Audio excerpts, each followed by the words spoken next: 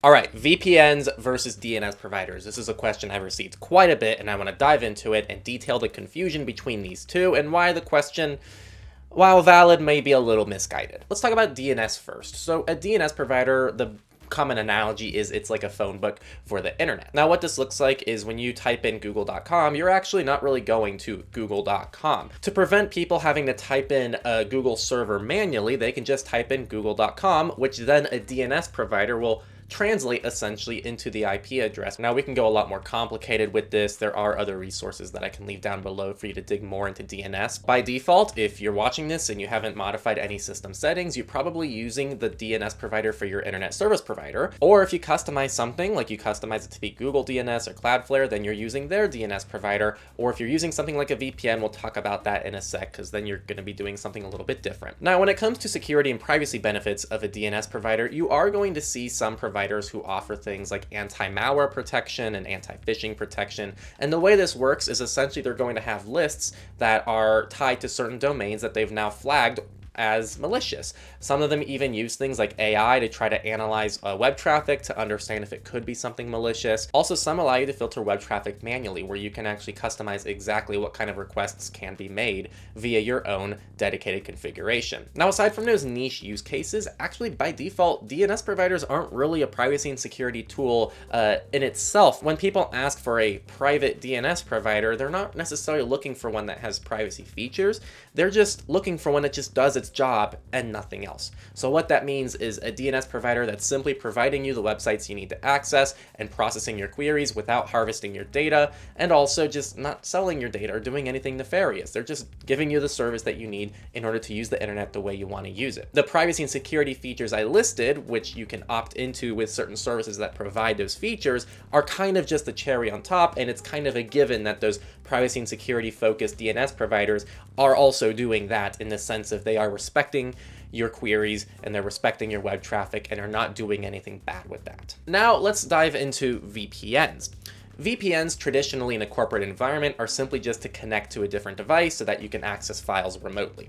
But the VPNs that we're going to be talking about today are more with the emphasis on privacy and security, which is essentially a VPN is going to encrypt the traffic locally on your computer, and then it's going to direct through your ISP, but your ISP won't be able to see your traffic, and instead your VPN will be able to, in theory, see your traffic. The security benefits here is that your traffic is encrypted on your computer, so in theory, nothing on your Wi-Fi network knows what's going on within the tunnel. The benefits of this are a little bit smaller nowadays with things like HTTPS, but I still much prefer using a VPN on something like a public Wi-Fi network, because I do think it still improves your security. And also on the privacy front, the main privacy benefit for a lot of VPNs is that they mask your IP address so that sites can't correlate you between themselves or different sessions just based on an IP address. Keep in mind there's many other ways they can correlate your traffic, but at least it shuts down that IP option. In my eyes, the cool thing about a VPN is you know for a fact that companies like Verizon, cellular companies, ISPs are harvesting your data, at least in the US. And when you're choosing a trusted VPN provider,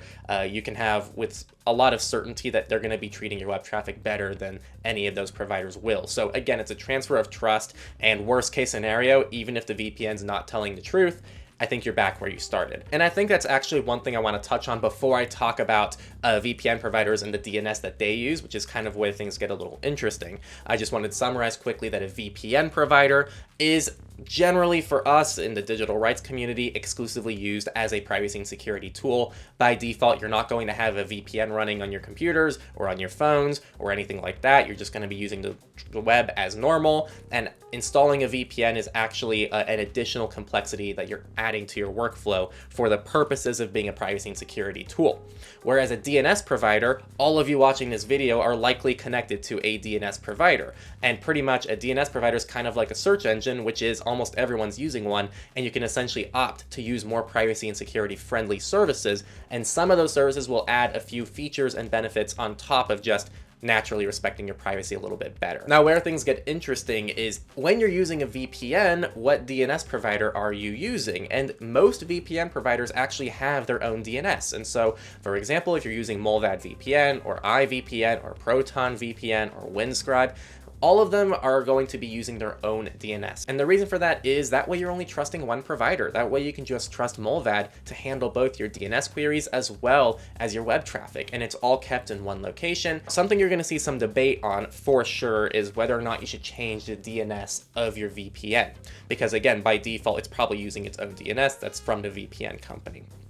I think almost always, if I just have to give general advice to everybody, yes, the safe thing to do is to just maintain the same DNS provider. That way you're not messing with anything, there's no risk there. Generally, if you're trusting your VPN provider, you're also able to trust them with your DNS queries. Now, where things get interesting, and for those of you who are subscribed to the channel and keeping up with a bit of my journey, is I actually do change my DNS provider, and I use something called NextDNS, and I experimented with this on Proton VPN, iVPN, Mullvad, and that configuration and that whole saga has been unfolding, but currently I'm using Mullvad via Tailscale, which is kind of a different thing, not super relevant to this video, but essentially I'm using Mullvad with NextDNS. And the reason for that is NextDNS has these incredible features. It essentially allows me to filter out tons of different web traffic I just don't want to deal with, and it gives me a ton of privacy and security benefits along the way. And no, this isn't sponsored by NextDNS, and you can even use other services like Control-D, and there's a few others out there that allow you to essentially like filter out different types of web traffic, and I just find this to be a super powerful tool. Mullvad actually has a couple of these features already built into its DNS that you can utilize, but I found NextDNS to be a lot more powerful and a lot more foolproof and a lot more customized to what I like. So for me, I actually felt that the trade-off was worth it to be able to utilize NextDNS within Mullvad, because I'm getting, in my eyes, a lot more privacy and security benefits than the cons, which you might be wondering, what is the con there? Well, first, you are introducing a second party to your queries. So instead of just trusting Mullvad, you're now trusting Mullvad and NextDNS, which does introduce another party, but if you trust both parties and neither of them are doing anything wrong, then you should be fine. I think the more recent thing I'm hearing from people is that if you change your DNS provider within a VPN, it's going to make you more fingerprintable. And essentially what this means is, let's say website A can see that there's 100 users connecting from the same Mullvad server. Essentially, other people connected to the VPN server will have the same DNS provider except you, which makes you stand out a little bit. And my response to that is VPNs aren't really a fingerprinting tool in the first place, and there's other ways to fingerprint users, and it really comes at a trade-off. If you're trying to go for anti-fingerprinting, you should probably be using Tor browser in the first place.